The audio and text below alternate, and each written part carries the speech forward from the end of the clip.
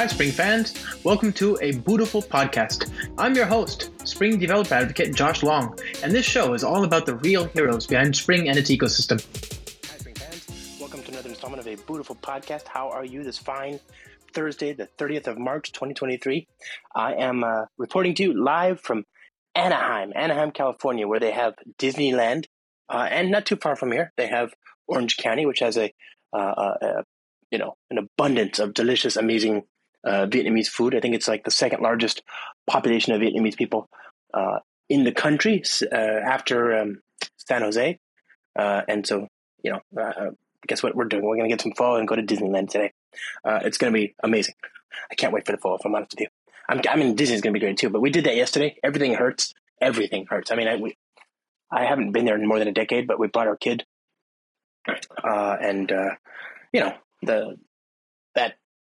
The delight of being there with somebody who hasn't been there for the first time, it's just undescribable. Well, it's not undescribable. It's describable. It was amazing, but also painful. I mean, it was such that, we did, 13 hours of walking yesterday, just miles and miles and miles of walking yesterday.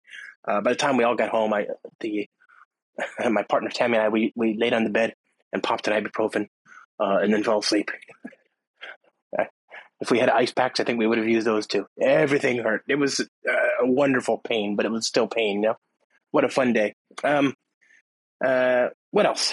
I'm in Disneyland because it's vacation. My kid is. We're surveying college campuses in LA, and LA is near Disneyland. So we figured for her spring break, we'll go to Disneyland, go look at some colleges, that kind of stuff. So with that, I'm not going to spend too long on this because I got to get back to the fun. So my friends, I want to just remind you of a few things. First, I did a book on an ebook. It's available for free, just a simple registration form you have to fill out on ahead of time compilation for Spring Boot. GraalVM native image support in Spring Boot 3 is a major tentpole feature of Spring Boot 3. I made that work available out there. It's for free. It's a quick read. It's like 50 pages. A lot of good stuff in there. Hopefully you'll get something out of it. I also did I did a Spring Tips video a couple weeks ago on Vaadin. I don't know if you saw that, but if you haven't, check that out. It's in the usual place, bit.ly/spring-tips-playlist. By the way, for the ebook, I'll put the link in the show notes.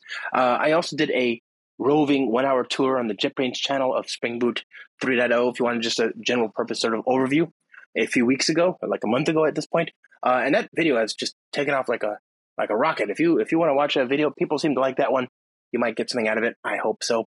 If you want a much more abbreviated and punchy look at Spring Boot 3, I did a 6-minute video on my channel, Coffee Software, on YouTube, looking at Spring Boot, and it's a 6-minute video. So, less than 6 minutes. It's a lot of stuff, very quick. Hopefully you'll get something out of it.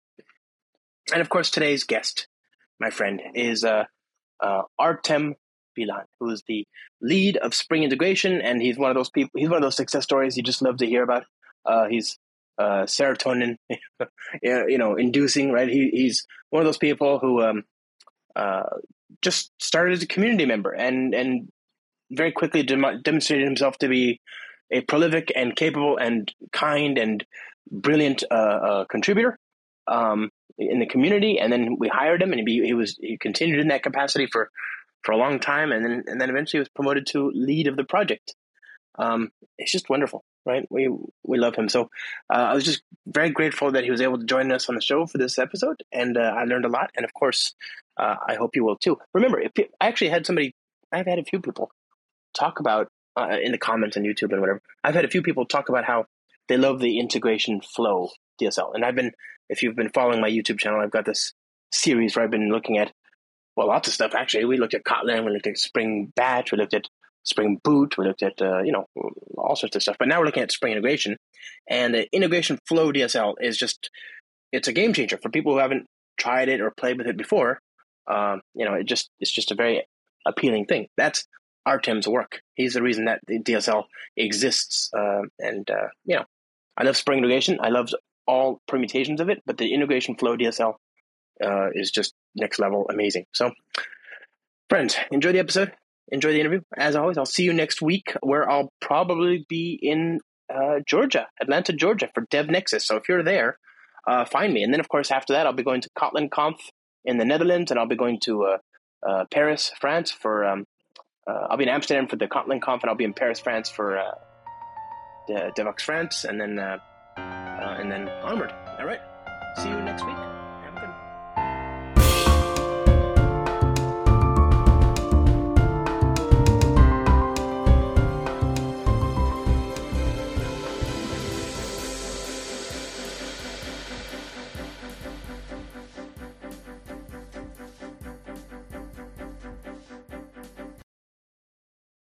Okay, good stuff. Good morning, good afternoon, good evening. Hello, everybody. Hi. We're joined today by Spring Integration Lead Artem Bilan. Hi, how are you doing, my friend? Hello, my friend. All good. Thank you. I'm so excited. First of all, have you upgraded your Java yet? Like Java 20? Are you already using Java 20 on your machine? No, we cannot do that yet because Java 17 is still baseline, until probably Spring Boot 3.2. Yeah, we don't know, but okay, good. Well, I've upgraded on my local machine because I can use Java 20, but you as a developer working on the frameworks all the time, you have to comply with Java 17. Sure. But I looked at that. Yeah, probably we will wait until Java 21. 21st, 21, yeah. That'll be fun. And when we will have already Project Loom merged, right, with virtual thread support. It's going to be so good. It's going to be a pretty exciting subject for all of us. They released Java 20 this morning, though, and I'm looking at SDK Manager, and I don't see the new Java 20 yet. And I'm like, come on. I know it'll be there soon. And then I want the GraalVM version. I want Java 20 GraalVM. And I see, let's see, R17, R19. I don't see an R20 in there either for GraalVM, So, you can ask them. Yeah, that's probably also going to be exciting. Yeah, it's going to take a few minutes. Okay, well, anyway, Java 20 is here. I'm so excited about that. Right now, you and I live in an amazing time. We are people working on... Oh, hey, people are joining us. Good morning, everybody. Hello. Hi. Hello. Good morning. Hi. Yes, I should just say a good morning. Let me see here. Can I do that from here? Good morning. Somewhere it is good evening. Yeah, we have amazing people who join us from all around the world. In a given live stream, I'll have. Thank you for making this, Josh. Yeah, that's really great. You joining people around the world, this or other. Yeah, that's cool. It's great for me. I feel bad for the people watching, but for me, it's been great. Like, we get people from. Look, there's people from. Almost time for the first session. That's right. The Java 20 thing is happening soon. Oh, okay. Well, you can. I don't blame you if you want to go watch that. That's fine. But this will be on YouTube. But if you have questions, my friends, now's the time to ask.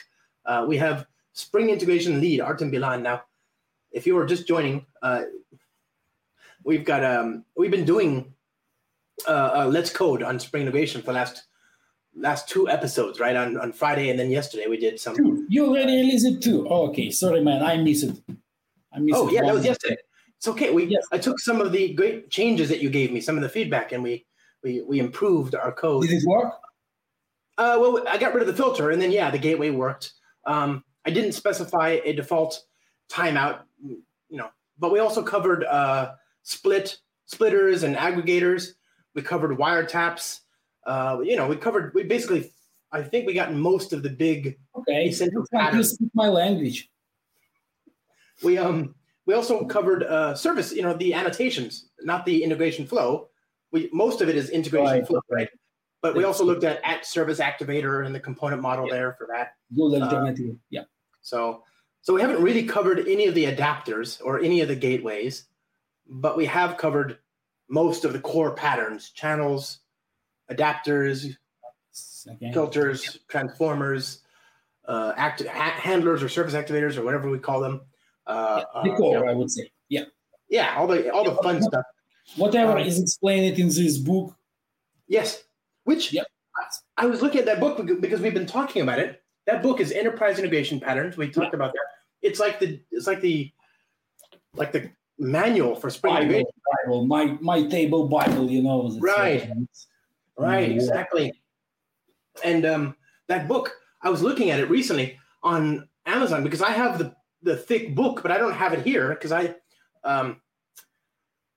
like 12 years ago, 11 years ago, I moved to San Francisco, and in San Francisco, it's there's no space, right? So and before that, before in 2012, I got divorced, and so I took all of my DVDs and music and all that other stuff. Anything that she wanted, she can keep. I kept a few books, but the books, I don't have space in San Francisco, so I put them in storage. So I don't have any physical media anymore for the last 11 years. I stream, I buy online, even video games. I don't have disc cartridges, anything like that, right? And so I was looking. That book is now available on Kindle, Enterprise Integration Patterns, which I didn't know. Before I had to buy the physical. I didn't think you could buy it online, but it's digital now. So I'm thinking about buying it again. It's still very expensive, but it's a good book. Very good book. Yep, it is. This perfect book. Yeah. So, okay, let's talk about you for a minute, just because I want to make sure people are aware of what's happening here. You're Artem. You're we had Oleg on the show a few weeks ago, and he was telling me about how telling us about how you came to the team, right? And I love that. Thank you. So how exactly you were contributing outside? You were not a member of the spring team at first, right? No, it was not. No. Yeah, outside contributor, that was kind of those days when Spring Source has moved its repository to GitHub. So all the source code became available and really open source. And like GitHub 2010. Yes, or maybe 2011. Yeah. And together with Chris Beams, Oleg, and Mark Fisher, we realized how to make the outside contribution from whatever person around the world. So it's GitHub just made that very, very easy for all of us. And you see those code, it is colored, and you feel free to open GitHub issue, and then pull request to fix, and that's it.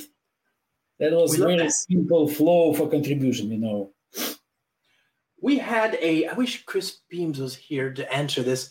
Do you remember we had in the beginning it wasn't GitLab. This is before GitLab. It was a Gitium or Git. We had a thing that we installed for like a year. And it was Git, but it was our own hosted Git, and I think at some point we moved. Yes, that's probably before me, Yeah. Yeah. At some point we moved to GitHub, and you're right. That makes all the difference, right? Because we were open source already, but and people, Spring was very popular even 12 years ago. But I mean, GitHub, it's a flood. I would say even 15 years ago. Yeah. I started looking to Spring like 2007, back in my work. Nice. So. Right around Spring Integration's birth. What's that, Josh? Sorry. Around the same time as Spring Integration was born. Yes, that's correct. Yeah, I probably tried the version 1.0 M5, something like that, just because I needed it back in my work. Some functionality to pull files from FTP, to parse them, and then store to database. And I realized that there is something like SFTP inbound channel adapter implementation in Spring. So that was my first meet with Spring integration. Right. Oh, so good. And I was very excited. Then I found this book from Gregor Hope, and it was very, very mind-blowing messaging, asynchronous communication, and I decided to dedicate my career to messaging as it is. Hello, Daniel. Daniel says hello. Good morning, afternoon, good evening. Messaging, I think 10, 15 years ago, messaging was a very complicated way to build systems, right? And people understood the value of it, but they didn't necessarily have the need for it, right? Because they thought that only serious enterprise. I remember this thinking like, oh, if I want to do messaging, suddenly I'm now talking about not just some open source thing that's easy to run. I'm talking about I need to buy a very heavy message queue, and I need to talk to IBM and buy, lots of consultants, and that's what we did. Or web methods or typical. It used to be very scary to like bring in messaging into your system. Yeah, especially with EGB, right? We configured everything. Even without annotation, that was huge XMLs to be able to configure message-driven. Very painful.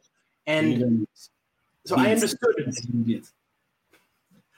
understood why that stuff was needed, but I tried to avoid it, It just seemed very complicated, and if I could avoid it, I would. And now, look at this. Sanjeev has been using Spring integration since 2007. That's amazing. Nice. Yeah, we love people who are using the technologies, with us the entire time.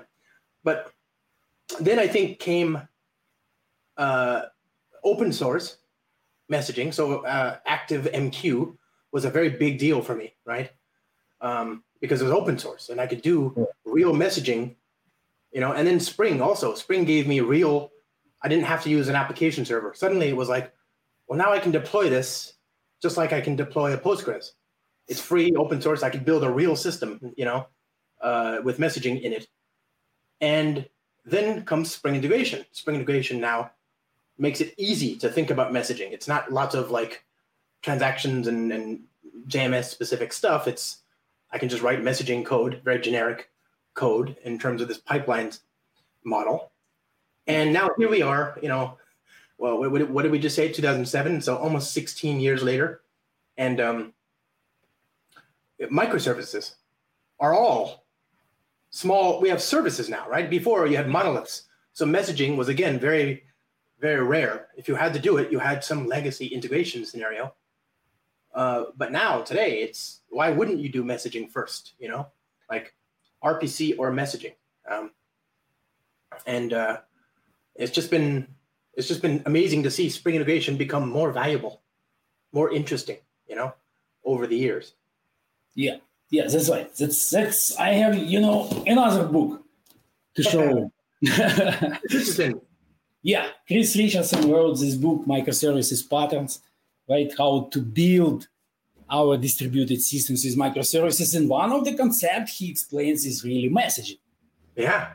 Messaging currently these days I'm kind of thinking how to improve Spring integration with this microservices concept and make it much easier for end users to understand and probably even implement some microservices patterns using enterprise integration patterns, and of course with Spring integration as a tool to do that. I think it fits very nicely because with Spring integration, if you're trying to do modern service to modern service communication, it's the same thing as if you're trying to do modern service to legacy, right? The programming, the way you think about code is exactly the same. And so it's very simplifying,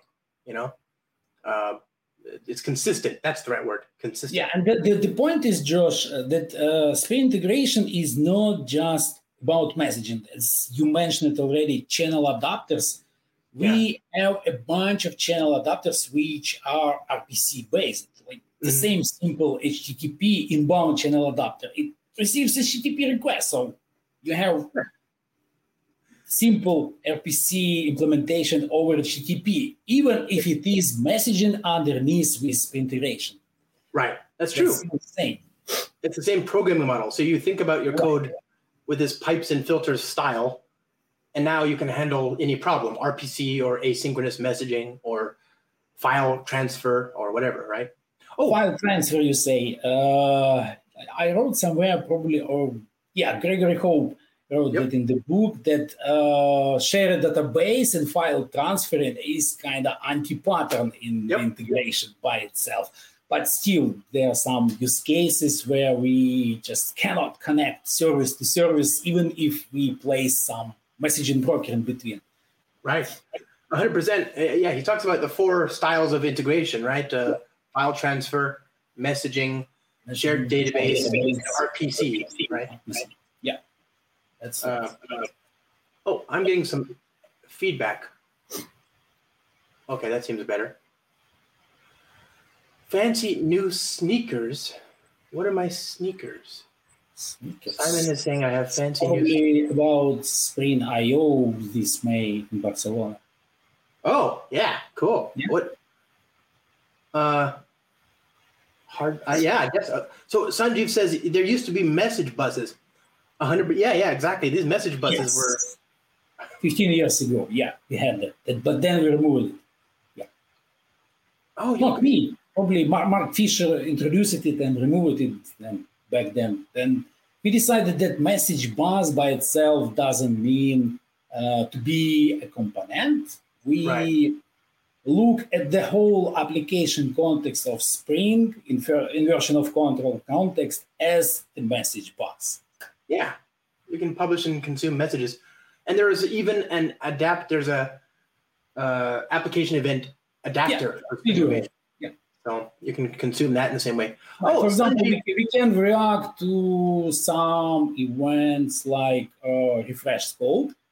Yep. When you do Spring Cloud and you want to refresh some properties on the fly, that specific channel adapter can react to that and do some messaging for you for refresh.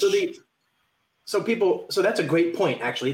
There's 2 things there. There's the refresh scope, which is what you just mentioned, which is Spring Cloud has an annotation where you can annotate a bean. It'll create a proxy, and whenever there's an application event of type refresh scope, context refreshed event, or something like that, whenever that event gets published, the beans that are in this proxy get recreated, right? Sure. That's part 1. But you can just listen for the event. You don't have to use the annotation. No. I don't know. Right? And then are you the one who did this? I've used the integration context, integration registration or integration context. Oh, why did I? To programmatically create new integration flows, right? Integration flow context. Let's call it integration flow context. That is a great.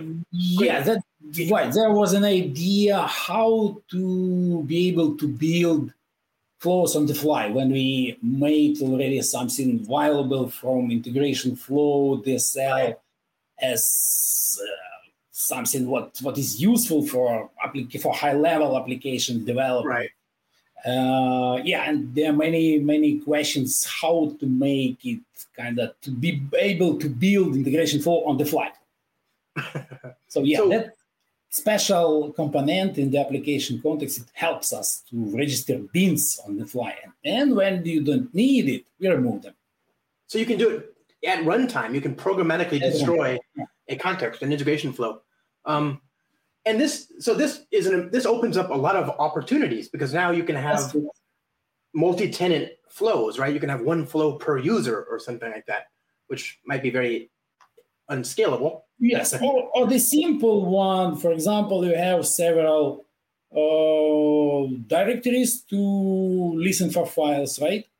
And you realize that it's going to be cumbersome to register inbound channel adapter for every single directory. Right. You just use it in a cycle on post construct, for example, phase. Right. And that's it. And then you listen for all the files from different. Now, that's so brilliant. I use that for listening for RSS feeds. I have many RSS feeds that I want to read from. So when the application starts up, I use that. I create a flow. Yes. And one thing that becomes very interesting here, though, is that you start realizing that there are scalability constraints that are obvious now when you can create n plus one, when you can create n integration flows. Some things are shared still, right? Correct. One of the things that is shared is if you're doing polling, if you have a poller, the scheduler is shared in the Spring Boot application context, right? Like it is. Yes, it is shared.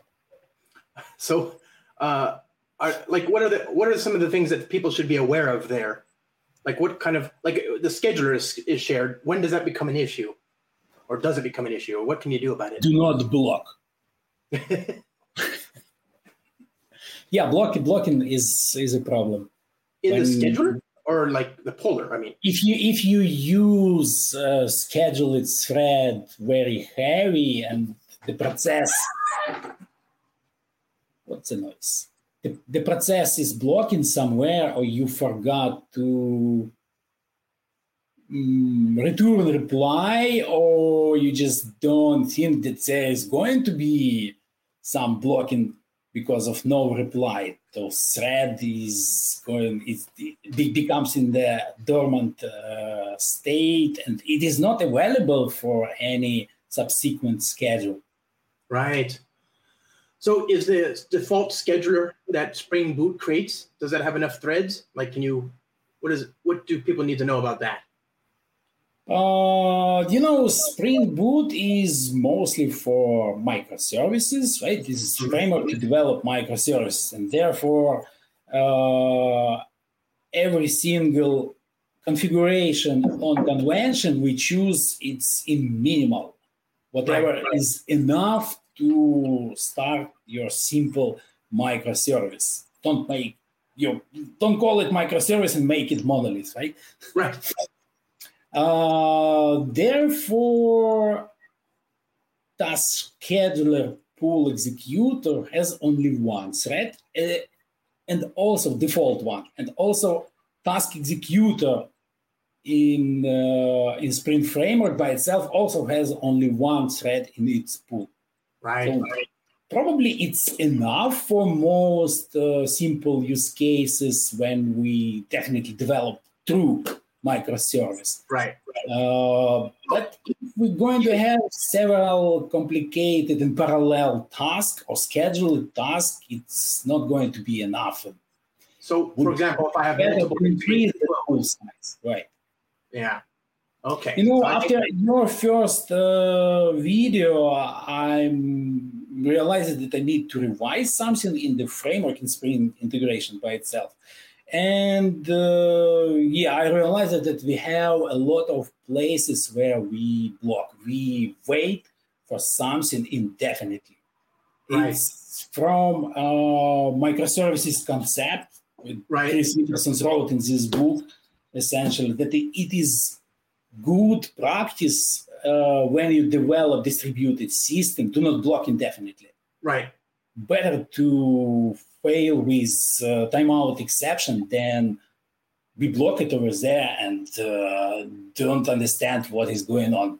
Same, happens exactly with this single task scheduler. I realized that when we use messaging gateway request reply pattern, we do wait for reply on some internal temporary reply channel, and we do wait by default at the moment indefinitely. Okay. So when we block the thread and we don't allow anything else to happen, which could give us reply as also pollable source. Right. Just because we have only one thread, so nothing else can happen. And right now I revised it, and we're going to have kind of just 1 second wait for reply. It is scheduled operation, and it waits only 1 second, then it goes to the next cycle or let to do some other task, and it will come back eventually for the same operation. So, what I'm doing right now, it's going to be in 6.1 version of Spring integration. it's not going to block that single thread in task scheduler tool. Yeah, so we probably won't need to worry about this problem anymore. Yeah. Oh, amazing. So for people who are joining, in one of the last 2 videos we did, I had an example where I used a messaging gateway. You have an interface, you call a method on the interface, and it automatically kicks off a Spring integration message into a channel. And if you have a return value, if it's not void on the method, if it has a return value, Spring integration will wait for the reply. And in my example, because part of my flow had a filter that would sometimes terminate the flow before a reply was sent. Yes, that's a different story. Yeah, that fixed it already too. We already committed the change for that one. Right. But so basically what Artem is saying, I think, is he watched me screwing up my code on Friday, and he's making Spring integration better for people like me who are not so smart, That's amazing. I'm sorry, Josh. Yeah, that's just problem came from the framework, and it is great to have this kind of videos. So you give us great feedback. That's awesome. Speaking of feedback, I answered a couple similar questions on Stack Overflow back in days, but definitely I answered how to fix this problem from target configuration. But when I saw your demo, it was pretty fast. You coded everything flows here until it blocks, right? Oh, yeah. Because no reply from the filter. And I realized that probably it is better to make something by default, which will make your life easier when you code from the scratch without knowing what is going on. So, there are already a couple of fixes committed into project. We're going to release M261, M2 tomorrow. Right. That's amazing. So that's tomorrow. Oh, you heard it. So that's Wednesday. This week is fully packed with many releases. Yeah. Wow. Thank you for joining us today. I know you're busy. So we have some interesting comments here. Sanjeev is saying that they extended Spring integration to have a custom HL7 gateway, which is amazing, They used a custom protocol adapter, right? They wrote their own. It's not a problem. Yeah. Yeah. Really, it's one of my favorite parts of Spring integration. We have, a very good standard library full of adapters, but it's easy to extend it, right? You create your own message source or your own producer, You don't need. You can develop in Podges. In what? In Podges. You can develop everything in Podges. Like same Chris Richardson wrote the book. Podges in action, remember? Yeah, and some of the basic and central concept of Spring integration is Podges communication. So you declared your bean as a service or whatever, just plain Podge object, and you have some methods to deal with, right? So you just need to say Spring integration what bean to use and what method to call. That's probably what you showed yesterday with service activator and similar annotations, right? So at the same time, there is annotation in bound channel adapter, call it, and you can feed Podge method. I love it. Right? Very, very powerful. It's easy to extend Spring integration to do more than what is in the box. If you want to speak HLS7 or HL7 or AS2 or something like that, right? Well, these days, ChatGPT is very popular. It's pretty easy, I guess, to write some channel adapter for ChatGPT to ask the question and get some reply. Oh, that's pretty brilliant, actually. Okay, if somebody wants to work on that, connect us to the API. Oh, wow, I would use that. Imagine. But there is just enough to write some Podge service with plain method to communicate with ChatGPT and feed it to Spring integration with even with service activator annotation, not just a part of handle in integration flow. That'd be cool, though. Imagine like a gateway, a ChatGPT gateway. You send a prompt, and it sends you back. Well, essentially, it's gateway, but gateway is a particular example of service activator. Service activator is a common concept to deal with Hodger from messaging. Right. I love that. That's whatever some particular implementation of service activator is just specific implementation, nothing more. Yeah. Wow. That's a great idea. I hope somebody will work on that. Maybe I could. Hey, another question for you. Can you talk about the line between batch and integration? How can we know when to use one or another? Ooh, that's interesting question. Yeah, probably to use batch from those perspective where you definitely have batch concept where you deal with batch patterns. Yeah. That's where Spring Batch is useful. I cannot tell that you cannot implement messaging with batch. It's definitely possible, right? Because you just implement reader, writer, processor, and essentially this is messaging already.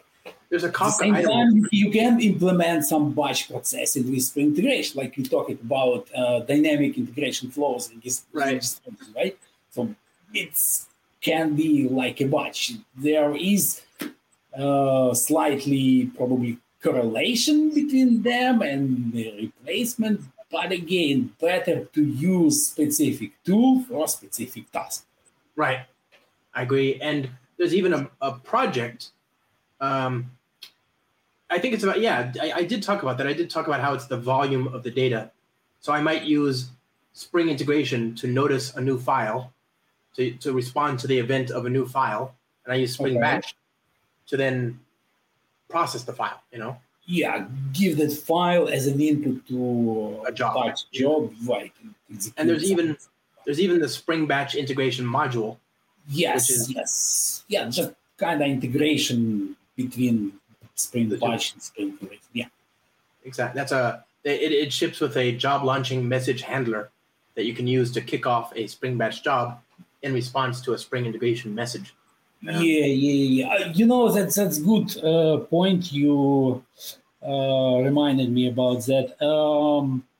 What I wanted to talk, and you asked me privately, Apache Camel. In Spring Integration 6.0, we have channel adapter implementation to call Apache Camel route. Cool. So you can share. You can have Spring Integration orchestrating. Exactly. Something like that. Yeah. And that brings us to this. Well, first of all, this Sanjeev is amazing. It looks like he's doing really cool things. He moved a Mule application to Spring Integration, which I love. And he says he's worked with Apache Camel, but he prefers Spring Integration over Camel. And I mean, they're both nice technologies. I like Spring Integration a little bit more because it fits more nicely with Spring. Yeah, right. It's hard to not be biased, right? Yeah, of course. I talked about that. And then Sanjeev says, you can use Spring Integration to trigger the batch jobs. Absolutely. Opposite. Yeah, opposite. You can call Spring Integration from batch tasklet. Right? Exactly. Yeah. And then we even talked about remote chunking in one of the earlier videos where you use message channels with a batch job. Clustering is a great subject, and we can talk about that forever, Right. Especially with messaging is pretty easy. Now, somebody says, Johnny5DR says, my team is worried about switching to Spring Integration. They think it'll be harder to handle error cases and concurrency. We have only one Kafka message to RabbitMQ flow. Is it worth it to switch? What do you think? I don't see a problem. You just switch, you use Kafka message-driven channel adapter as an input, then you do something with the message, like transforming, handling, maybe somewhere storing in database, and send it to RabbitMQ using IMQP outbound channel adapter. Yep. So that's what we do with Spring Integration. I mean, you could use... That's what we do even in Spring Cloud Stream with binders. Yep. Many people use concept like pulling data from one binder and pushing to another binder through multi-binder configuration in Spring Cloud Stream. And yeah, underneath, under the cover, everything is based on Spring integration. So I think actually your error handling and concurrency will be easier to understand if it's all Spring integration, because you have an error channel and it's very consistent. You can send a message to an error channel. Concurrency, there are well understood, like you said, you configure the task executor and so on for the context, and that gets used. To do everything by default, I don't see any problem, because Kafka message-driven channel adapter is asynchronous by default. It spans consumers according to provided concurrency and available partitions on the topic, and every single partition is handled in a single thread to preserve the data. So error handling is also can be injected to that inbound channel adapter in the beginning, and so on, so on. You also can handle errors by service activator. We have a couple special AOP advices to handle errors on specific spot. So yeah, should be fine. I think the code is cleaner this way. You have to define the inbound Kafka adapter, the outbound AMQP adapter. Everything else is just Spring integration. You get the same patterns, consistency, etc. Yeah, only, I see sometimes struggle from community here on Stack Overflow on GitHub that there is entry curve and no one wants to read such a huge book, right? Yeah, because you need to get used to think in messaging and message channels and points and handlers in between before to make something valuable from this messaging communication messaging development style. It's a different way of thinking, that's for sure. But I think it's more valuable to think like this in the world of microservices. I thinking like messaging before was complicated and expensive. Today, it's the only way to build systems, I think, that you can guarantee will scale, and be robust. It just seems very natural. Okay, so speaking of scale, if I scale my application, how do I control the consumption of the same message? Spring Cloud Stream can handle it built in, right? Spring Cloud Stream can handle everything. How to control consuming of same message. Is that like if you get? I'm not sure how you. Well, it depends. If you publish to topic, of course, you're going to consume same message in every single instance of your scaled consumer, right? But if you use queue concept in between, then only single consumer can consume this message. Right. And so that's like in Spring Cloud Stream, they have the groups, right? The consumer groups. Yeah, that concept goes a bit out of Spring integration scope. Right. This is part of Apache Kafka and Amazon Kinesis. Right. And we can fake it with RabbitMQ. It doesn't exist. Fake it with RabbitMQ. Yeah, it's also possible. You can fake it with whatever. But at the same time, if you cause it to publish the same message to different instances, and you definitely would like to handle only once, we have implementation of idempotent receiver pattern. This iteration, yeah. What does that look like? Is there a key that you have to filter? This is just annotation, special annotation. You mark your service activator with that annotation. Yeah, idempotent receiver, it's called. Wow, I didn't know that. That's really cool. So, do I have to create can I do that in the integration flow? For integration flow, you need to use advice option and inject specific AOP idempotent receiver interceptor, probably. Yeah, I don't remember. Wow. Okay, that's amazing. That's so cool. Yeah, that's very interesting. I was gonna say, usually people use something like Right. So this is the way how we would handle that duplication problem, right? Which Chris Richardson also mentioned in the microservices book. right. That's amazing. Idempotent receiver is a specific pattern from enterprise integration patterns, which fully applies to microservice patterns. Boom. Very much.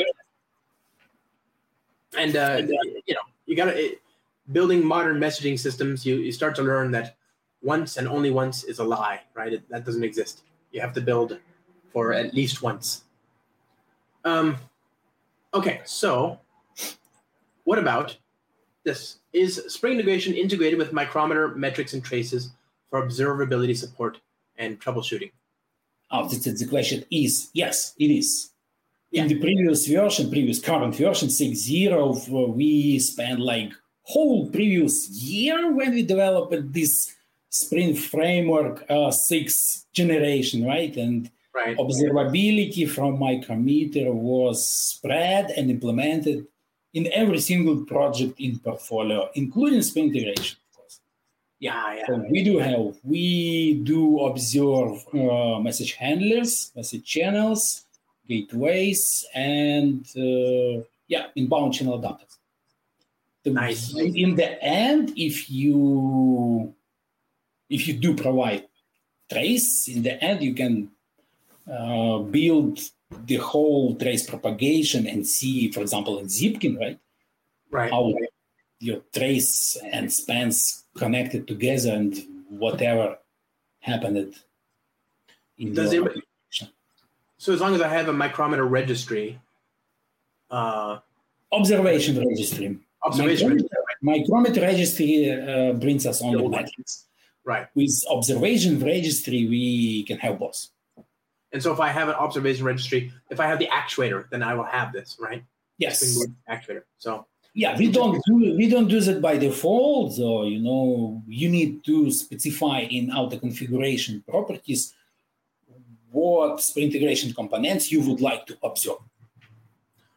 Okay. I remember I saw in the documentation, you can say I want to observe like asterisk all the Spring integration components. Yeah. That's it. Yeah, for convenient.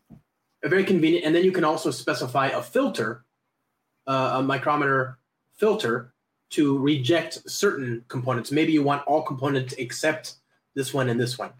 And so I'm not so good with micrometer API, but yeah, I heard that there is some filter. Yeah. So it's definitely there. It's definitely powerful. Right, and thanks to common observation API and its implementation in every single portfolio project, we can have distributed trace, right? In the same microservices concept. So if you, for example, receive request from HTTP, which already has some trace, this trace is going to be restored in our application, then we can send to Kafka, to RabbitMQ, save to database, and everything is covered under the same trace and observation. Amazing. Yeah. Is it possible to intercept those that information from Spring integration? Is there like an observability inbound adapter where I can wiretap? Oh, that's an interesting idea. No, we don't have that. No, that's interesting. We need to work out what is that going to look. Yeah, I see your point. I don't know. Maybe it could be. I don't know if people would need that. One day. Sanjeev says he thinks that observability is a standard thing to have these days, and I think absolutely. And it's out of the box.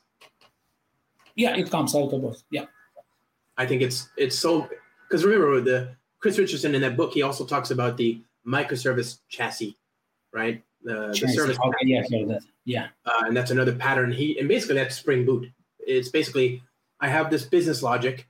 Some things are repeated across all my business services. I have 10 different services. All of them need a web server. They need observability. They need logging, etc. Okay, that sounds like service mesh.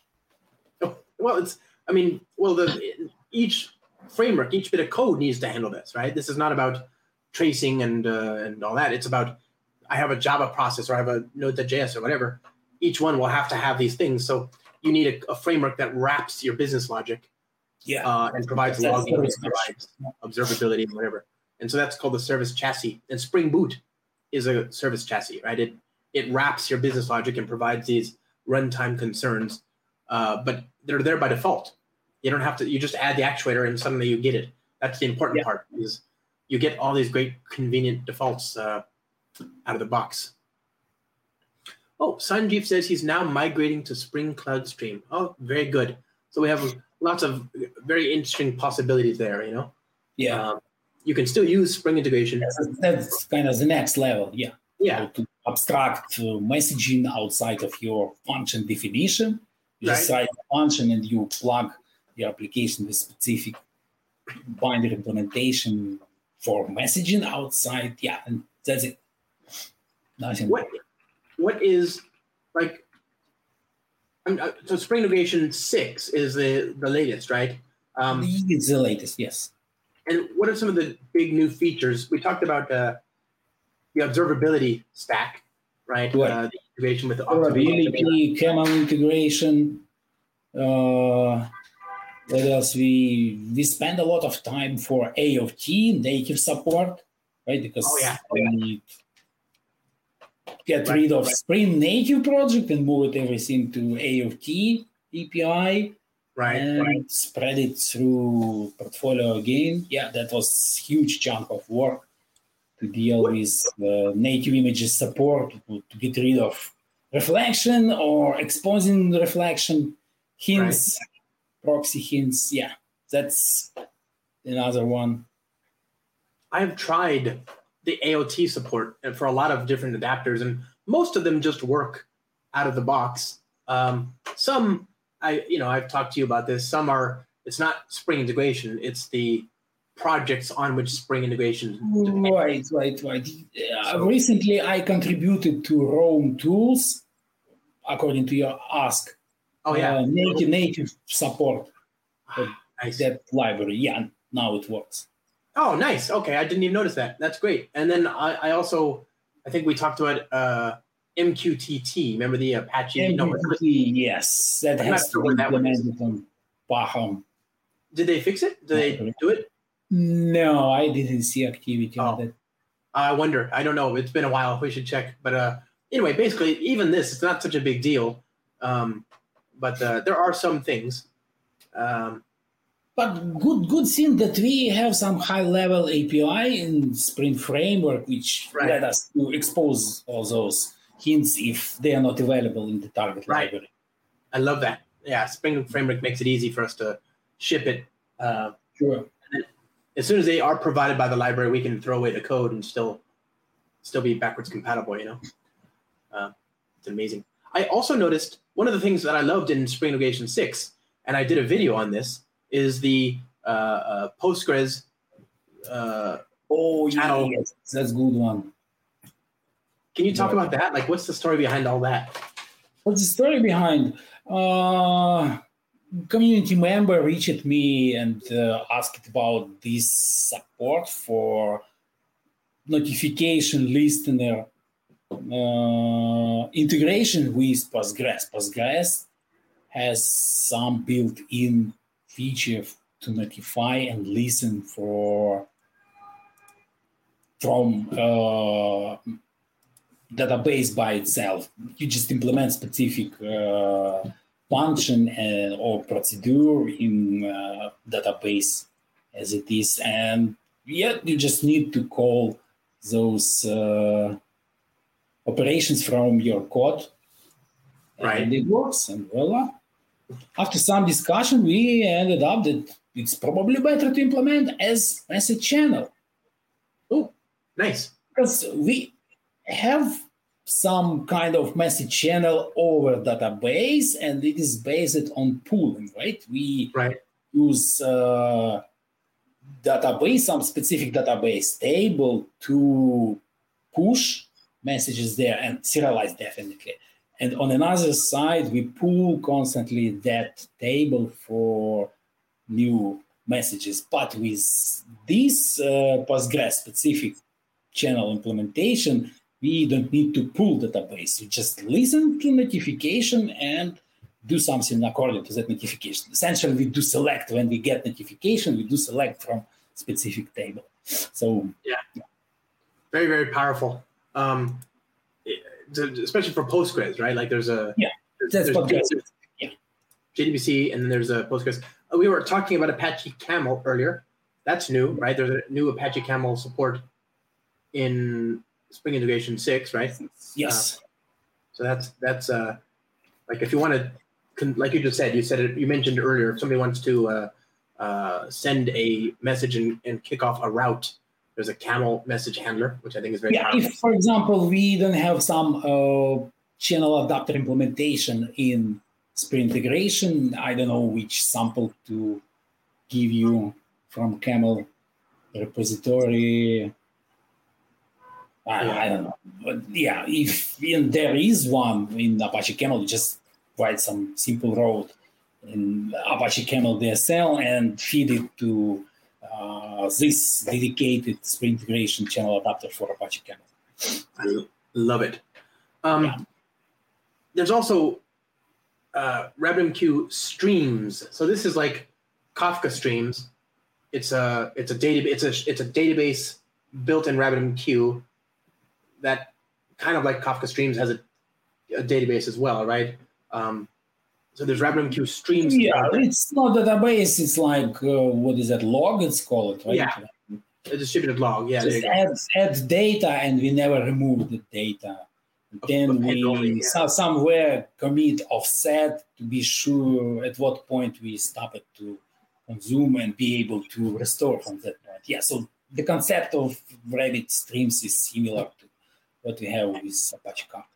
And so RabbitMQ, the Spring for RabbitMQ had the support a little while ago, and now we have it in Spring Integration. No, that was implemented in parallel.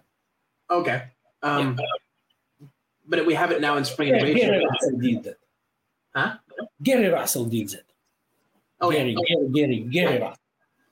Spring Integration team member Gary Russell, who we love. He worked on that, and then now it's in Spring Integration.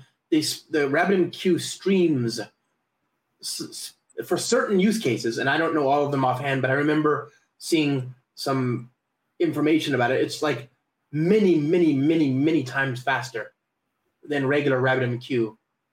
That's true. Yeah. For use cases for which it's appropriate. Yeah, right? we just discussed that with you because since we just append messages to queue and we never removed them from there, so that's what gives us performance. Amazing. We don't do acknowledgement per message. Yeah, really fast. So if you're looking for like if you're on RabbitMQ but you want like almost Kafka-like speed and performance, maybe check out RabbitMQ. That was it. Yeah. What else? Oh, I see that you have moved from the JCraft, JSCH, the secure shell, the SSL. Oh, okay. Apache Mina. Yeah, you've moved to the SFTP module of Apache Mina, which is, I like the. Okay, great. Yeah, I also like it because Apache Mina, especially the latest version, is fully based on Java 8 concept. It uses synchronous API and much convenient to use. It's much complicated, because some use cases kind of doesn't work. Like what is that called? Proxy, SOX 4 proxy. Right. Yes. So that is not easy to configure and implement. I answered people that it's outside of Spring Integration scope, but they still complain because it was easy to configure with previous library we supported. Right. And we need to look into that one day. But Apache Mina, they they said that they don't have this out-of-the-box implementation yet, high-level implementation. They do have some low-level, but it is pretty hard and involving to wire it. The main reason to move to Apache Mina that there are some new encryption and decryption algorithms which are not supported with the JCH.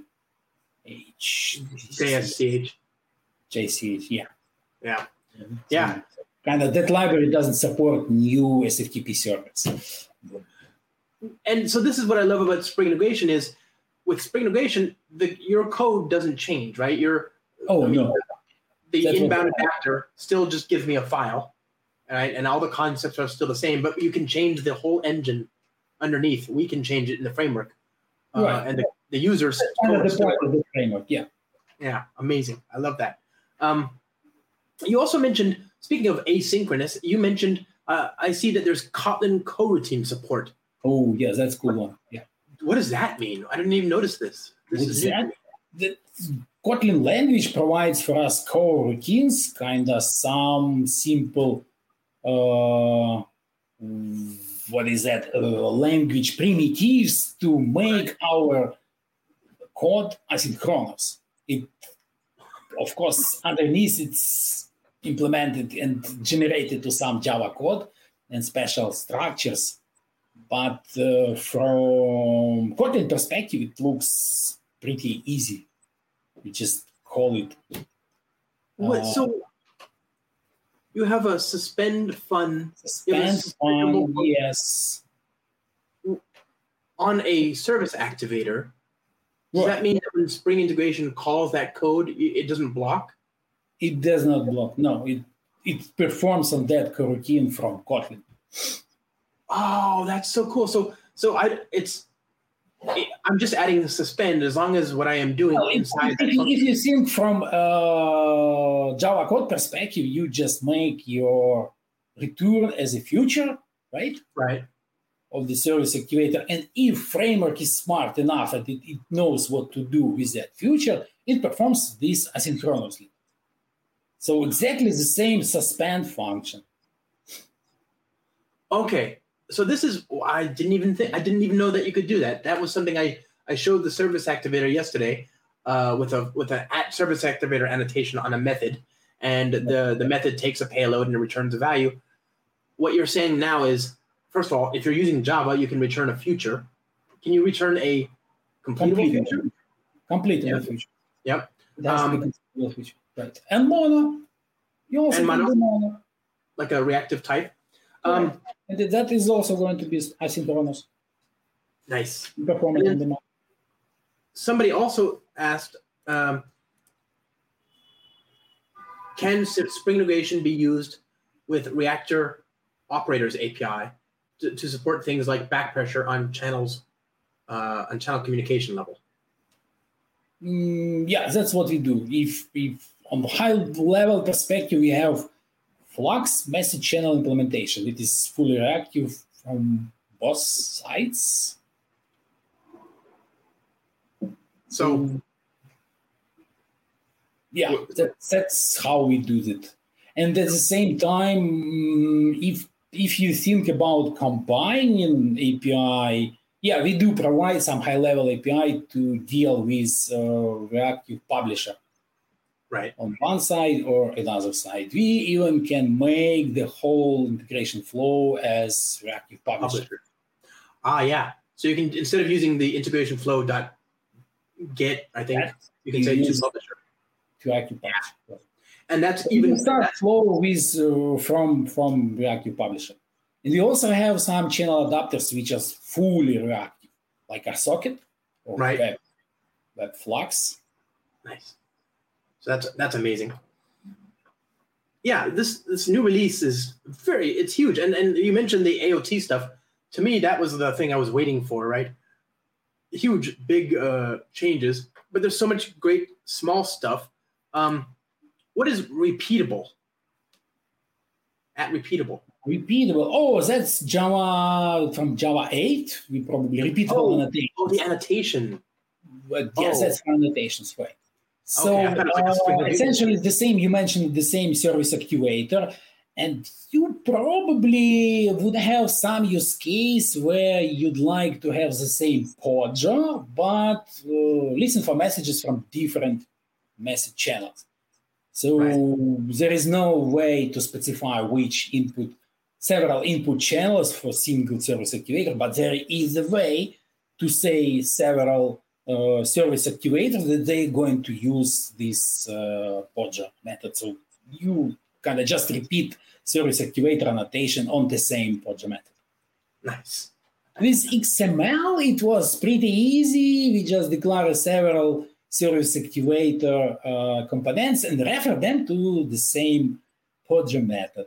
With Java DSL, you just use handle on different subscribers. Right.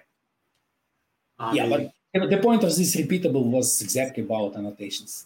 And, we just follow consistency with Spring Framework.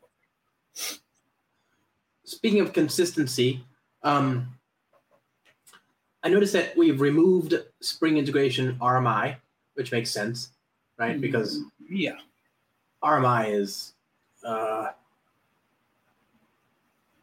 It's dangerous. Yeah, it's dangerous. You shouldn't be using it. It does all sorts of, it uses serialization, which is also dangerous, right?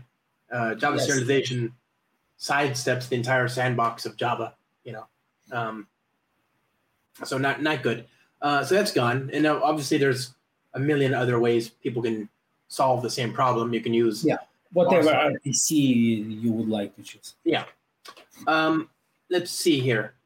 You got rid of the you got rid of the Gemfire module, right? Okay. Because it was moved from outside of Spring portfolio. Right. Let's see. JMS security. It's not removed, we moved it to Spring Integration Extensions project. And if it's still there. Still need to use Gemfire, you can take it from there. Oh wow, there's so much stuff here. So authorization channel interceptor, what is this? So Spring security, so that's another thing when you talk about yes, that's also right. That's talking about consistency. I'm pushing for this kind of for half a year already. We have in Spring security some security around messaging. Right. Because, one day, many years ago, we pushed some general messaging concept from Spring Integration to Spring Messaging module. Right. Like message channel, message by itself, message headers, message handlers the same, and channel interceptor as well. For Spring Integration 4. Yeah. Yes, for Spring Integration 4 and Spring Framework 4. That was, many years ago. And around the time, also realized that there has to be some security with messaging. So we have a dedicated model in Spring Security for securing messaging. But I would say it's not full. And we still had before today some general concept for securing message channels in Spring Integration. And my idea, move this API back to Spring Security as it is. Wow. That's awesome. So it's more consistency. That's my point. Yeah. Amazing. Okay, well, I'm all about Spring Integration 6.0. I've already been using some of it. What else do people need to know? What are some of the, if you have one more thing to tell us about, what's the one thing that you think people should try out tomorrow that might change, might give them a smile? Well, just try whatever this new is going to happen after our discussion with Josh, because his feedback is just amazing. I'm very sorry for those broken demos, which doesn't work by default, but I hope after the fix we will merge today and release tomorrow, it is going to work by default. Amazing. That's kind of serious. I love it. Kharkiv, that's amazing. Thank you for joining us so far away. Well, I mean, you're not that far away, actually. Wow. Read. Yeah, there you go. Yeah, you're Yeah, I am from Kharkiv by myself. yeah, amazing. Small world. I hope everybody's okay. Well, my friend, I this has been so cool. It's just been Spring integration is so useful now. You know, it's more useful than when it first started, and that's what I think people don't understand is that messaging is just it's more valuable today than it was 20 years ago, right? And yeah, I also think so. Yeah, and now it's also paradoxically very weird, very odd. It's also more open source, more free, right? Like more approachable, right? Than it was 20 years ago. And so you have more need, but also more availability, more supply and more demand. And I think Spring integration is just so valuable in this world where, you know, there's a lot of ways to do it, but this is one of the best. Yeah, and you know, Josh, sorry, I showing books too much. I have another book to share. I'm looking into these streaming systems to implement some stuff in Spring integration, like watermarks. Together with Christian Zolov, you know, Christian Zolov joined recently team, and we look into some cool new stuff which we may implement eventually. Christian Zolov, he's been on the show. He's been on this podcast as well. This is your second time on the show, right? You've been on the show before, but so this is a podcast interview, but we're doing it now live on my YouTube channel. But before, you were on the show before, I think, right? No, you mistaken? No. Oh, my brain is not so good. I'm sorry. I thought no, that's first time. Thank you for having me. That's first time. Well, that's terrible. Wait, it's your first time? That's terrible. Terrible for me. I'm an idiot. I'm glad you're here. Thank you. Well, because we've had like more than, we're close to like 250 guests or so, sometimes that, right? A lot of, like every week for years and years now, I've had guests. So I could have sworn you've been on this show. That's stupid of me. I'm so sorry. But I'm glad you're here. We fixed it, you know? I fixed the bug. That's good. So I put the book, by the way. I put the book here, Streaming Systems here. There you go. It's on the screen. So if people want to check that out, that's a good book as well. I really appreciate you taking the time, my friend. I think I learned a lot. I hope people did as well about this stuff, the technology. Can you tell us, you joined the Spring integration team. When did you join the Spring integration team? Let me just figure that out first. 2013, like 10 years ago. Jesus. Wow, that went by so quick. And then, so you were a contributor in Ukraine first. You were just working in the open source. And I remember you were answering questions and just being very useful, very helpful in the community. How did you eventually join the team? Like, you know, going from outside to inside? Because I think people have this question, you know, how do we get here? Oh, yeah. Well, that's easy. One man hired, another fired, another one man hired. Okay. Yeah. It happened that Oleg Zhurakovsky, who helped me a lot with outside contribution, we worked together. He's also from Ukraine, and he worked on Spring integration. Yeah, it happened that he left Spring Source back in days, and he just recommended me to Mark Fisher, and that's how it happened. Yeah, I don't know. It was so small community back in days, you know, even with GitHub as a platform for contribution, it still was small community. So there was an opportunity, and yeah, Mark Fisher gave me some offer, and I'm here, still with you, still loving messaging. I love it. You talked about the size of the community. Like, when you were working with Spring, were you working with Spring Integration in your previous job? I did. Cool. Yeah. I did work as I said. First, I met Spring Integration first time when I needed FTP support. Right. Then eventually I worked it out. Back in those days it was, what is it called? SOA, right? Service-oriented architecture, right? When you did a lot of web services with SOAP, XML here, there, XSL10 between. So then, Arjen Pootsma contributed web services channel adapters back to Spring Integration those days, and that was very useful for me. So when we get files from FTP, transform them to something valuable, and then send to web services which were consumed somewhere else, it was fully on Spring Integration. That was pretty cool.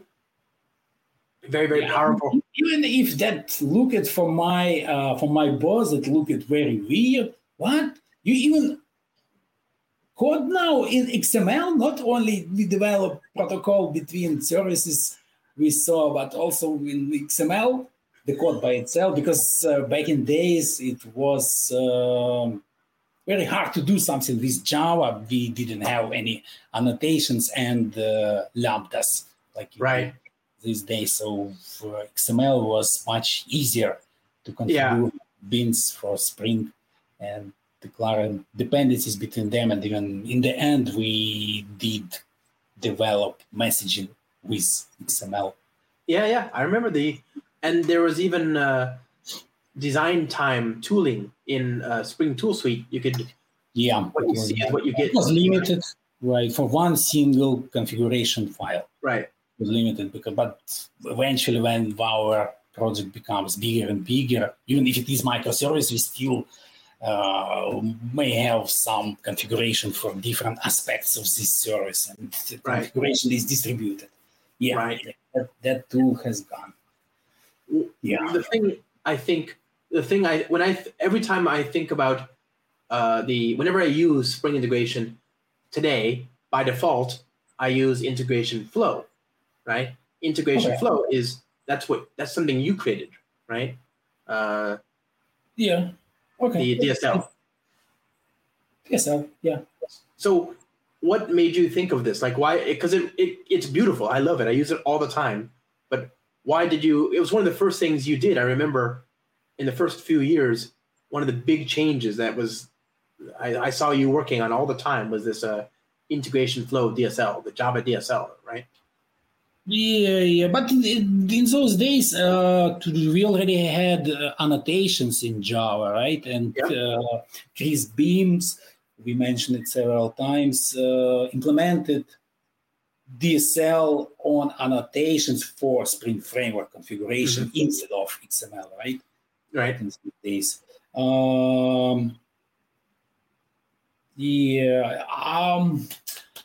Maybe in XML configuration, for Spring Integration, there is chain. Right. And call it chains, where you can group several handlers in one single unit of work or logical block. Right. So an idea of integration flow came from there, And at the same time, Apache Camel had already, back in days, Java DSL. It was pretty simple from to transform and so on. And idea took from there because, at least for me, nothing appeared from something empty. I always use some idea from somewhere else and try to adopt it, right? Right. That's how it appeared. At the same time, that was 2014 or 15.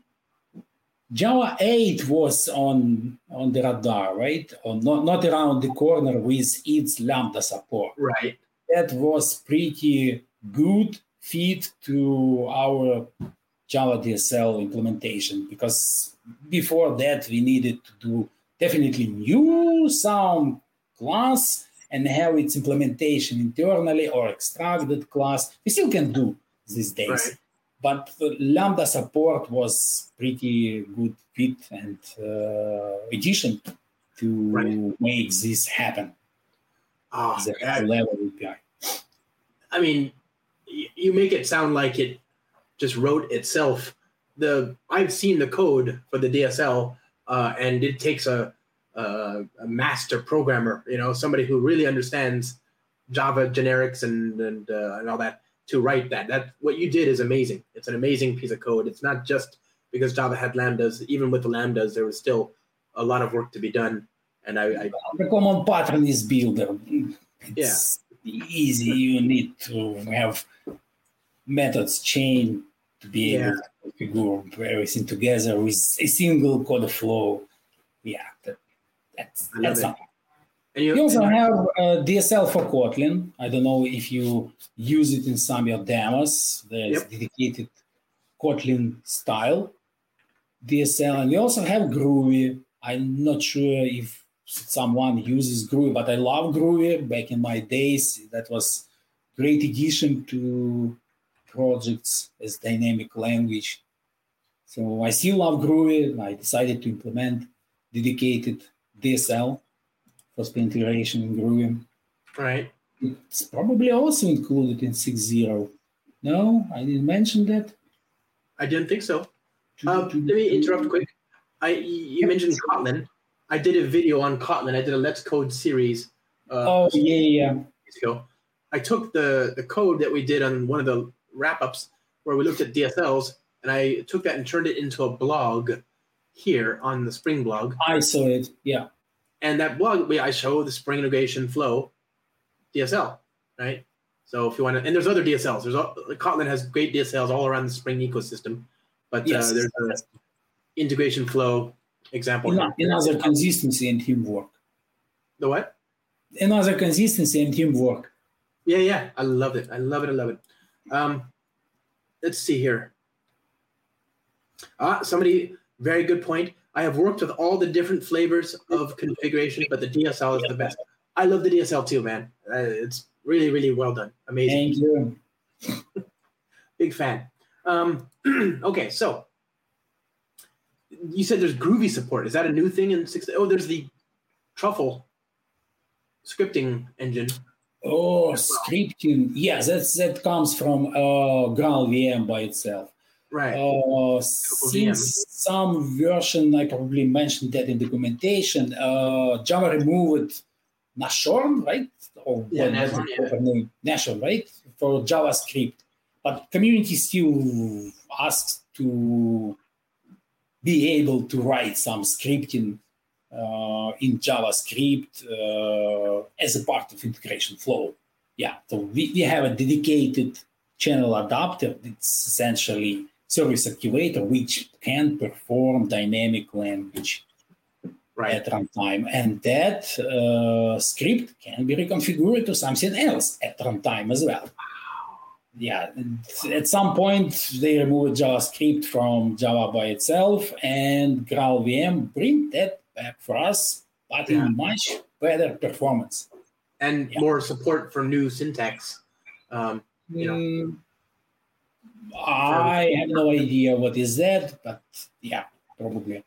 And there is an idea to implement all other GraalVM languages as in Spring integration. Yeah, I can't wait. We do support Python and Ruby these days.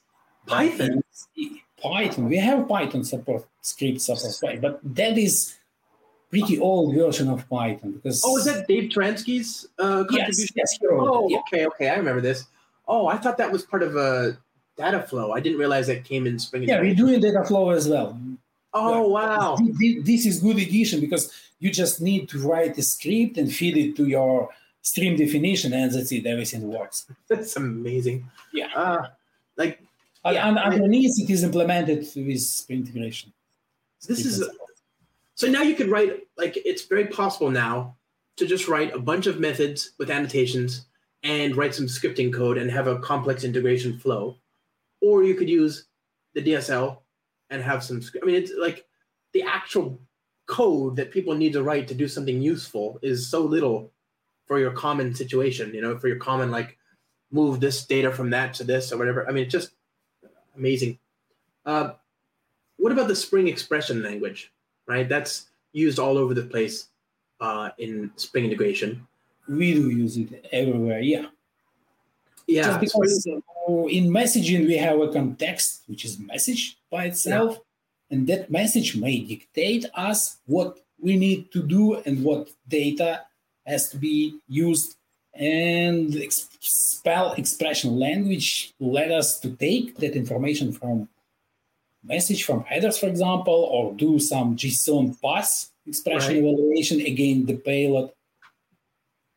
And Andy Clement was on the podcast some time ago, maybe half a year or a year, and we were talking to him about this, and he said that the support for compiling Spring expression languages, expression statements, came from a use case in Spring integration, right? Yes, Josh. Yes. We did push for that one because some customer, the pivotal customer, also asked us about good performance of Spring integration. They use it spell expressions heavily, and their concern was that it is pretty slow, just because underneath spell language relies on reflection to parse and call particular methods. Right. But with this built-in compilation for spell, we do generate classes on the fly, and we compile them and feed them to the final expression. Therefore, there is no reflection at runtime. Right. Amazing. Yeah. It's amazing. Really, really fast too, it is limited, but still useful, because if you, our typical answer to Stack Overflow questions like this, if your expression became too complex, just push it to some Java method and call that method from this. Yeah, Lambda. Yeah, it's fine. But I just love that because, again, it's one of those things where Spring integration sits on top of Spring and Spring Boot, or it leverages all this stuff, and that makes it.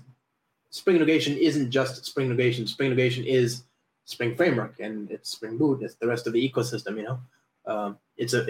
That's why I think Spring integration is so magical, so powerful. It just feels very naturally integrated into everything. Wow.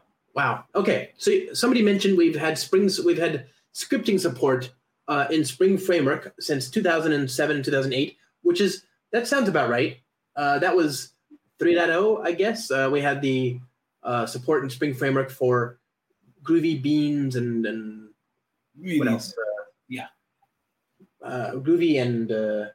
There was dedicated Groovy DSL to provide configuration, but probably it works the same way these days. No, it's underneath it reflects to XML configuration. Okay. I'm talking about Spring Framework itself. In Spring Framework itself, that's what. Yeah. I know what this person is, Ruby and Groovy, but I'm trying to remember what that support was, because I haven't used it. Groovy and why did we? I think we introduced it to support some use case in Grails at the time. I don't remember. Grails. Yeah, I don't remember. It's been 20 years. So long time ago. Yeah. Dynamic language support, Spring 2.0. That's what it was. So JRuby, Groovy, and Bean Shell. Bean Shell. Yeah. Okay. Yeah, that's the one. And so we kind of talk about similar things, whatever. Yeah, there is some factory in Spring Framework to be able to take some scripting language and perform it at runtime. And something similar we do in Spring integration, but as a channel adapter. Exactly. Very, very powerful. Okay. I mean, I think Spring integration is just in a really good place. Can you tell us what's coming next, or should we just wait? What's the new stuff coming in Spring integration? We need to look into virtual threads. As we realized it with you that we use a lot of threading in our applications, and we need to deal somehow with that. So yeah, probably we need to revise and understand how we can leverage virtual threads from Loom and provide some high-level configuration for end user, or even fix something internally in the framework. Because even if we try to take managed thread pools, external thread pools from high configuration like Spring Framework, Right. but I believe we have a couple places in Spring integration where we just create threads ourselves. Right. It'd be nice to centralize that. That's what need to be revised for Loom. Right. That's upcoming. That's another subject upcoming, we probably also heard about that is CRAC. What is that? Correlated? No. Checkpoint. No, it's a restore at checkpoint, right? Coordinated restore at checkpoint. We also need to be able to, as a whole Spring project, to save some checkpoint and be able to restore from that checkpoint. Probably this is going to affect somehow our source code internally. Right. It's maybe not so exciting feature for end users, right? Because it's not going to be some high-level component from Spring integration API perspective, but that's something what we're going to do internally. Well, it is kind of interesting, though. I mean, I've seen some demos with Crack, and it is so fast. It is so fast. It's imagine a Spring integration application starting up in a millisecond, 1 millisecond. I can imagine that now. It's with Crack, it's possible. If we did some work to make it. But I heard it works only on Linux these days, right? That's everybody's using Linux in production. Implementation. Yeah, Linux is production. I don't know anybody going to production on. I'm sure there are some people using Windows or maybe even Mac, but GraalVM and Crack are two. Oh my God, amazing opportunities for Java developers today to increase their startup time and memory footprint. Crack doesn't really help with the memory footprint. GraalVM does, right? GraalVM reduces the memory footprint. But startup time, that's... Imagine, I mean, right now you can create integration flows on demand, right, with integration flow context. But with Crack, it's so fast, you might just create a whole new JVM. You could just...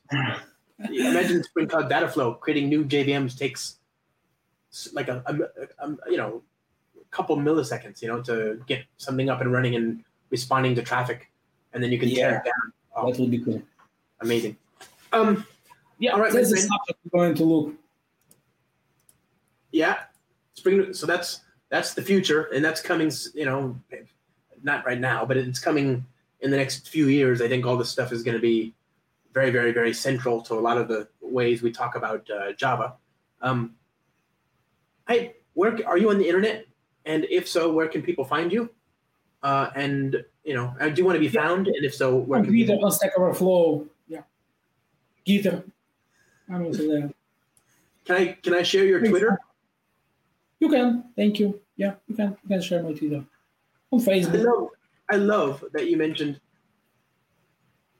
Stack Overflow, because I don't think people. So one of the things that I love about the Spring team is, even though we have all these amazing engineers that are doing amazing things and delivering features that help millions of people all around the world, they also take those same people are also the ones on Stack Overflow and on GitHub, answering questions and trying to help and all that. And it just, it's kind of good communication with community, and it is a great way to get feedback. Right. Just also don't hesitate to ask questions on Stack Overflow and share your concern. If you don't like something, just share that as a concern, and we may turn it to GitHub issue and fix it at the bug. And I just saw speaking of virtual threads, by the way, Jürgen, just earlier today in the morning while I was asleep, he mentioned it. they're considering a JDK 21 integration into Spring Framework 6.1. So yes, 6.1. Yeah, so that's upcoming major minor release this fall, right? It's going to be this fall. That's for Spring Boot 3.2. Yeah, and right. According to Jürgen, we're going to adopt virtual threads. Yeah. Because GVM is making that, right? Sorry? And GVM is releasing that in 2021. 6 months. It would be absolutely amazing. All right, my friend. Thank you very, very much for taking the time today. That was great. That's great communication. Yeah, I like to see all this stuff doing for community, and it is great to see someone communicating back to you. That's kind of great too. Thank you, my friend. I'll see you soon. Yeah. Bye, everybody. Have a great day. Bye. Thank you again.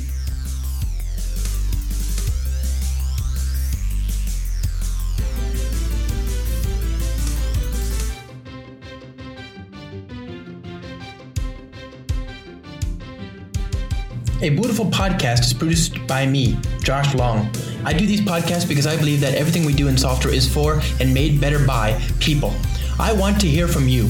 I'm Josh at joshlong.com by email or at STARBUXMAN on Twitter, where of course my direct messages are wide open. Do you have guest ideas, topic suggestions, feedback? Don't hesitate to reach out. If you like the show, then please consider rating it on iTunes and leaving a review, as it really helps the show. I sampled music from Steve Combs's Them from Morning in Springtime and Steve Combs's Small Victory, both of which are licensed under a Creative Commons license. I'm trying to hire production assistants to make the production of this podcast easier. I want to make sure that we can add things like show notes and transcripts and just generally do more. If you would like to advertise on the show, then please reach out to me. And if you can't or don't want to advertise but would like to otherwise support the show, then please consider supporting me at patreon.com, patreon.com/Josh Long for as low as $4 a month. Thanks again. No harm came to any seasons in the making of this podcast.